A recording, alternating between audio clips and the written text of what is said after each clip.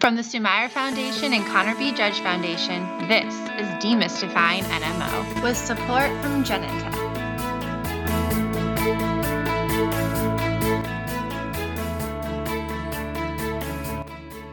Welcome back to Demystifying NMO. I'm your host, Chelsea Judge, Scientific Advisor with the Connor B. Judge Foundation. Today, it's Girl Power. We're talking all things related to women's health and the impact of NMO.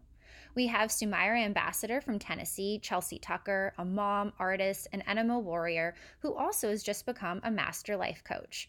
Really grateful to have her on again. We're also joined again by Dr. Tamara Kaplan, another mom and neurologist at Brigham and Women's Hospital and assistant professor in neurology at Harvard Medical School. Really excited to have these ladies on with us again to offer both together a patient experience with Chelsea and clinical insight from Dr. Kaplan into women's health and its impacts of NMO. We're going to talk about body stigma, and we're also going to talk about our inner mean girls and how we can friend them and overcome them. We're going to talk about the impact of NMO on fertility and menstrual cycle, as well as considerations for family planning and adoption, and more. So let's jump in. Welcome, Chelsea Tucker and Dr. Tamara Kaplan, again for joining us on the pod. I'm so happy to have you guys on. Today we're focusing all on women's health and the impact of NMO. And this might be a little confusing because we have two Chelseas on the pod. So anytime we say Chelsea, we're referring to Chelsea Tucker, okay? And so we're just going to jump right into it. Women's health and the impact of NMO is multifaceted, and there's really a lot to get into. And I just think, NMO really is going to have an impact on identity, right? It's going to change a lot of different ways that you see yourself. And I think a really pernicious one is body image. This is something that all women, myself included, we struggle with, how we see ourselves, how society says that we should look and feel. And then NMO comes along and throws a wrench potentially into all of that, or makes it even more complicated. So I'm really excited to hear Chelsea's personal experience living with NMO, as well as clinical insight from Dr. Kaplan, all about how NMO can really impact body image. So Chelsea, whatever you're comfortable with sharing, we'd love to hear it, because I'm sure a lot of other women with NMO are probably feeling very similar. Thank you. Yeah, body image is, like you mentioned, just such a huge focus for every woman, but for my experience with living with NMO, it has definitely been highlighted, particularly with the way that my body has changed. Steroids and being unable to be as active as I once was. And I think that for me, what I've noticed is weight gain, and with my body changing right before my eyes, I've really had to learn how to treat myself with more compassion, which I know sounds maybe a little, it's easier said than done. But I really want to, explain what that means to me. And when my body has gained weight, or when I'm not looking my best or feeling my best, I often have to remind myself why I'm taking these medications in the first place. And that taking medications is a form of self-love. I think that that's sometimes overlooked by all of the changes. And then also realizing that not everything I think about myself is true, and that everyone is born with this inner mean girl. Our inner mean girl is always going to be there. And we don't always have to believe inner mean girl. I always have these negative comments that come up. So I really think just observing and really asking yourself, is this true, has been helpful for me. And then also back to the whole steroid thing. So this has been my experience most often. With disability and losing my eyesight and, losing my ability to walk, there are challenges with that. But I think with steroids, they are amazing. But it's almost like robbing Peter to pay Paul at the same time. There's so many things that steroids do that are not lovely.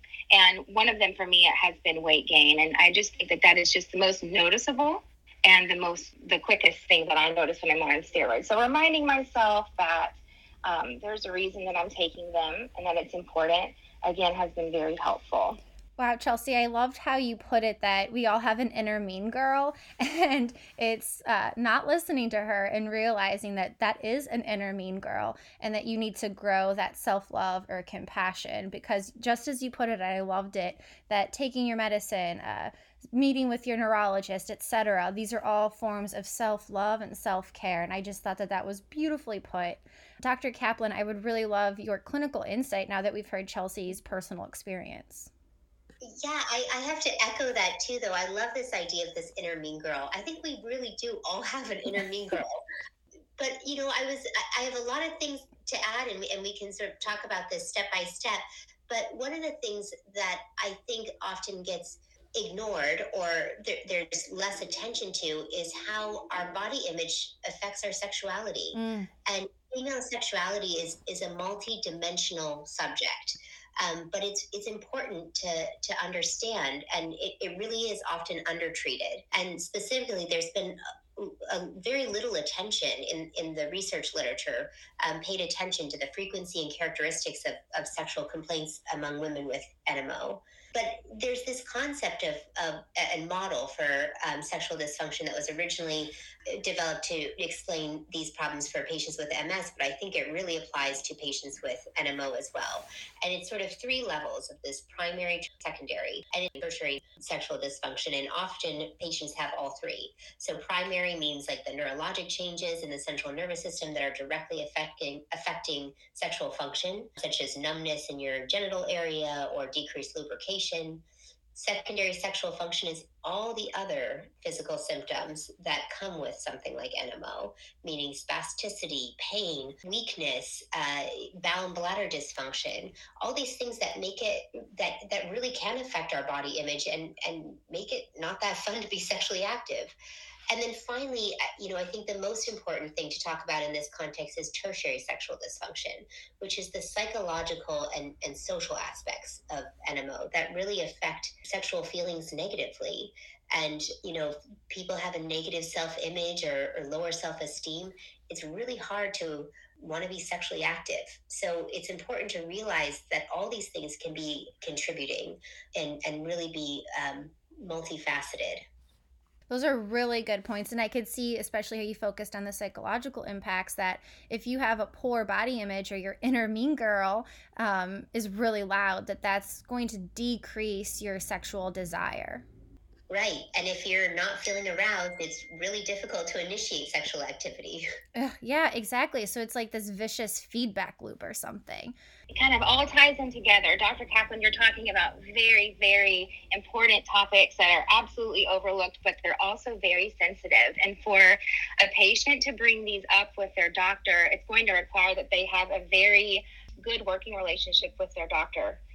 Because this is not something that is often asked. And so if you're going to bring it up, I just highly recommend that you have a very wonderful working relationship with your treating physician. And I think that's so true too. And there's actually some evidence on this, but it's sort of this cat and mouse game, I should say, where doctors don't talk about it because they're like, well, the patient never brought it up. And then the patient never brought it up because they're like, well, I didn't know that this doctor would be able to help me with these problems. So I didn't feel comfortable bringing it up.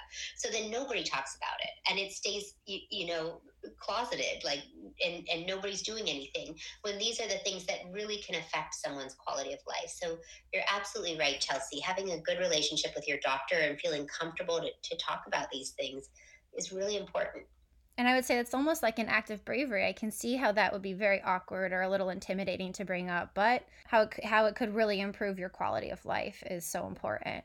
How, both Chelsea, in your personal experience, and then Dr. Kaplan, love to hear your clinical insight, other ways of NMO might impact your female identity, so to speak, right? For example, like your period, like that is key to being a woman. It is a big part of your identity. That's another thing that we also don't like to talk about because it can be weird or awkward or feeling gross, but I could see that does play a huge role on your personal identity as a woman, and I could see how NMO, whether directly or indirectly or via the treatments for it, could potentially influence that a bit.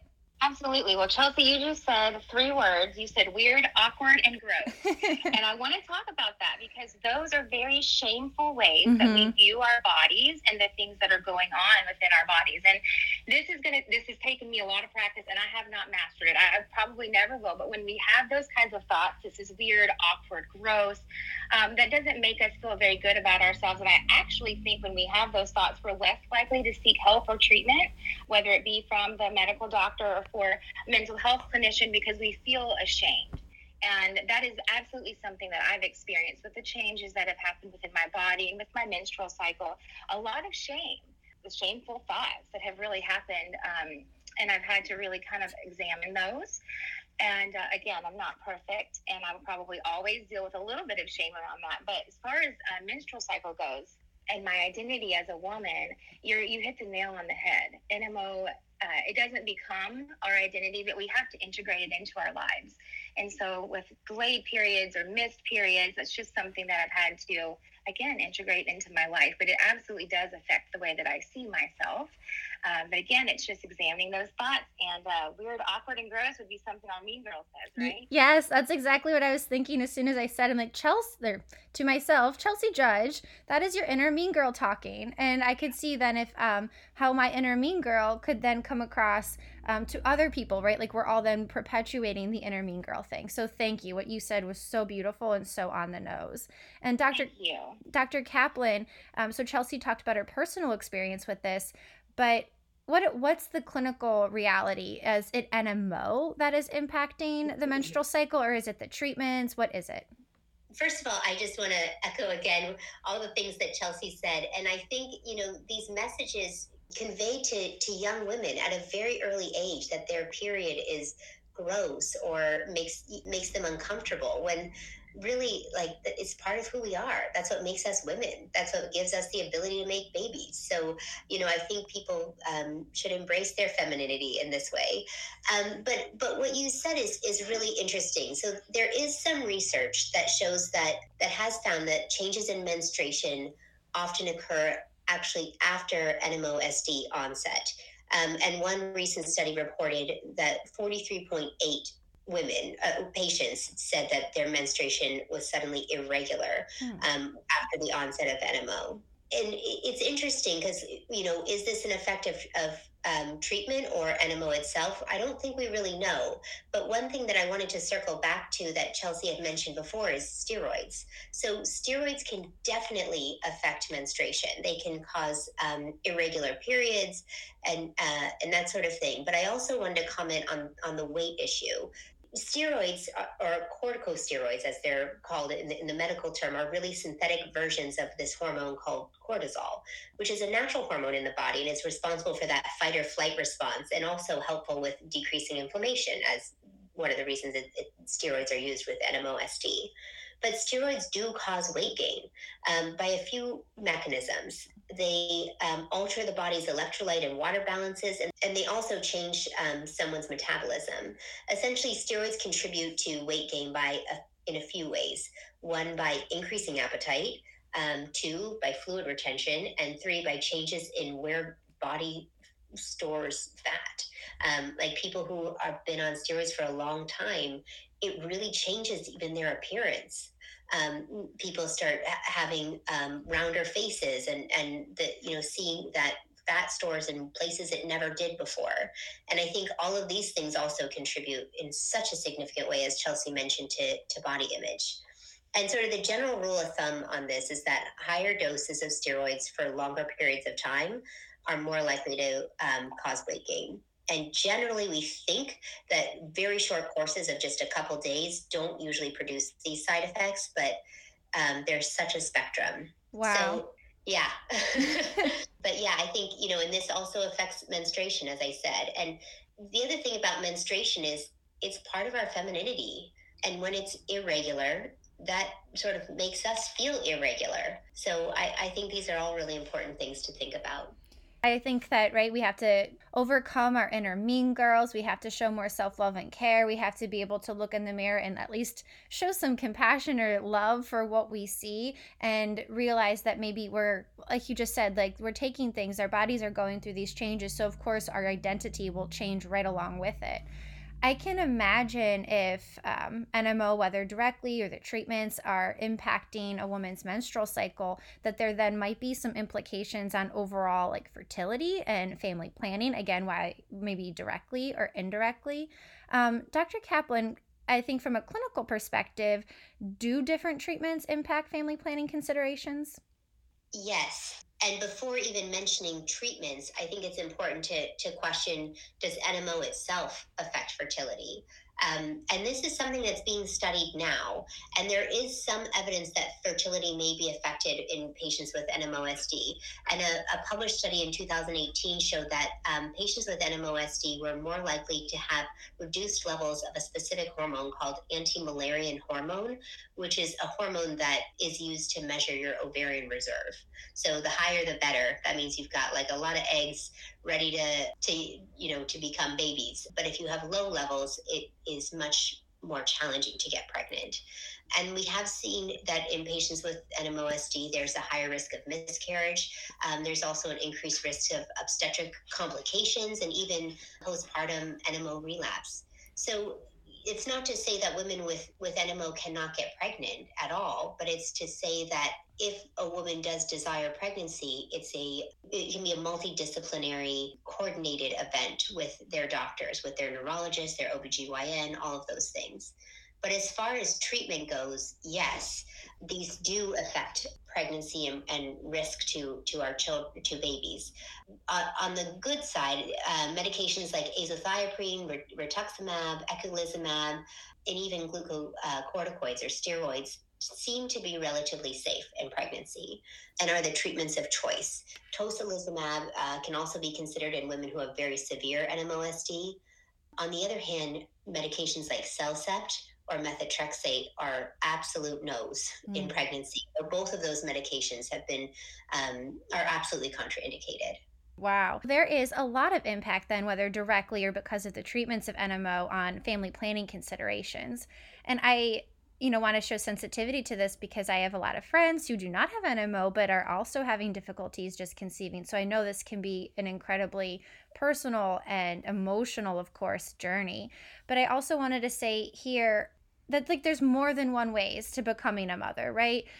Yes, science and also just adoption, right? There's a lot of different mechanisms for fertility considerations and having a great relationship with your clinical care team to time treatments for pregnancy, but also looking at other avenues of ways to make a family, whether it's fostering or adoption. And Chelsea, if you are willing to share your experience because you have a big, beautiful family, we would love to hear it.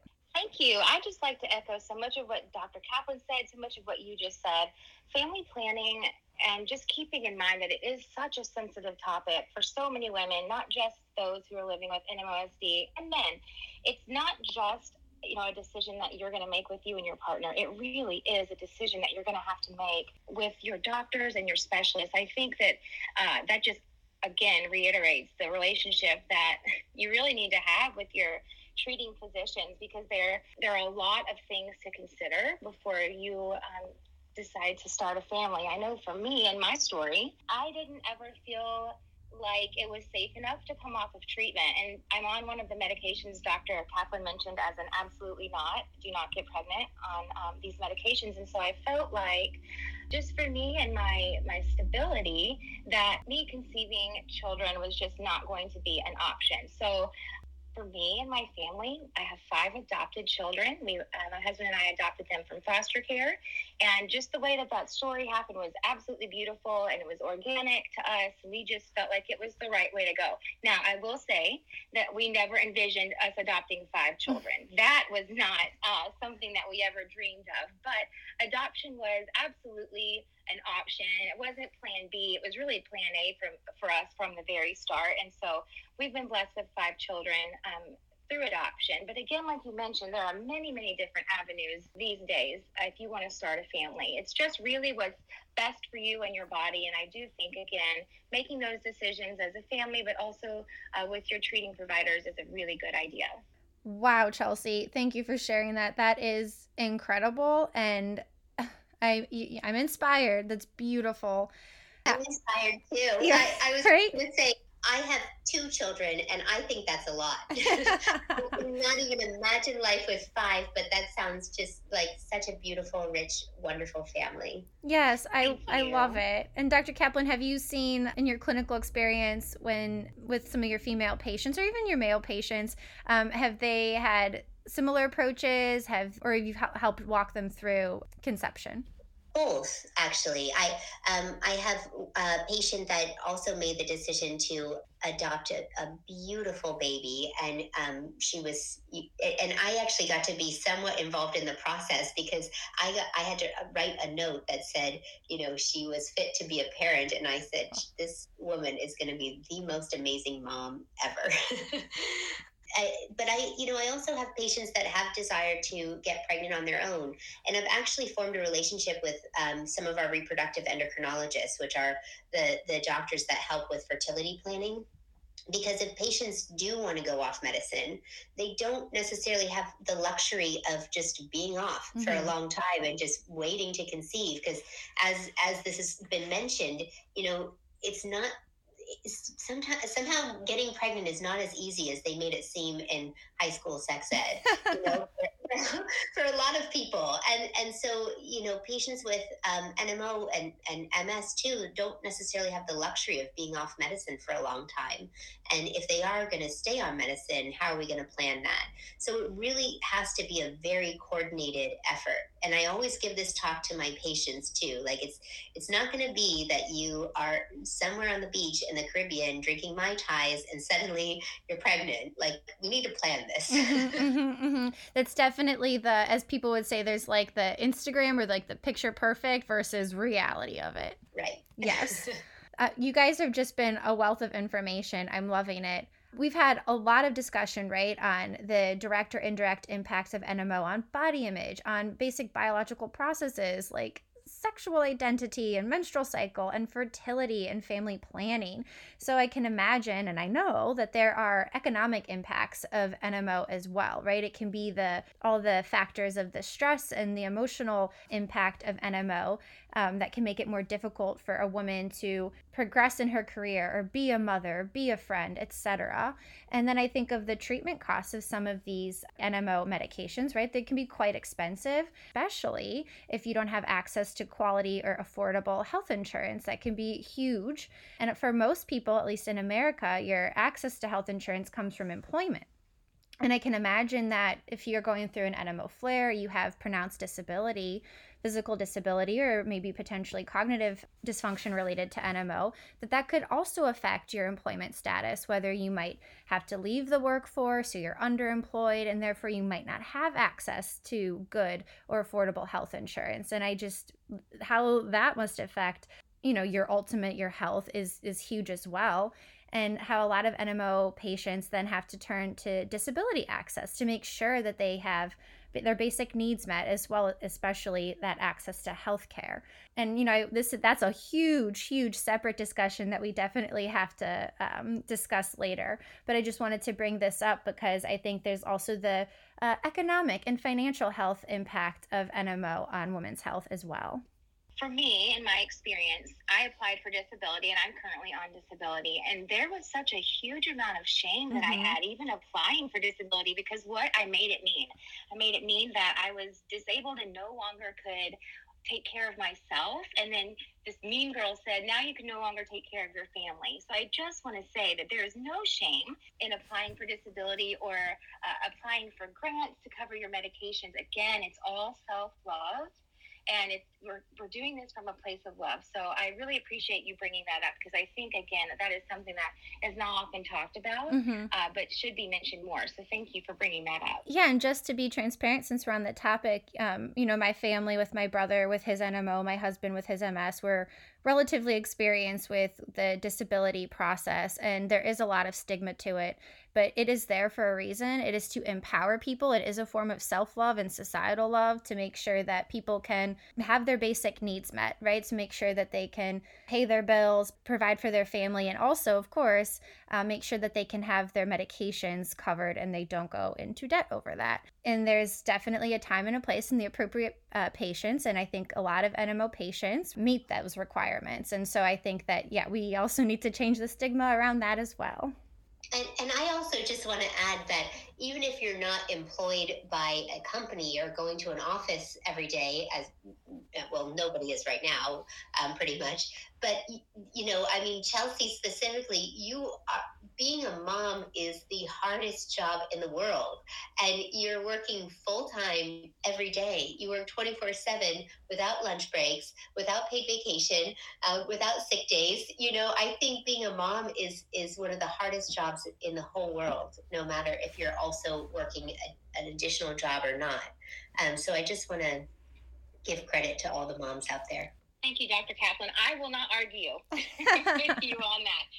I did have to remind myself, that's such a great point, that no, I do work. I think it's more than a full-time job at this point. I wouldn't have it any other way. But yeah, despite all of the health challenges that I have, absolutely, I do and can absolutely still provide for my family. So thank you so much. Thank you to you both for being on the pod with us today. Chelsea, Dr. Kaplan, just wow, sharing your personal experiences, the clinical insights. I really hope that this empowers all people, especially women navigating their health with NMO, to confront their inner mean girl and show some self-love. Thank you so much for having us. It was great talking. Thank you, Chelsea. Thank you so much. Thank you, Dr. Kaplan.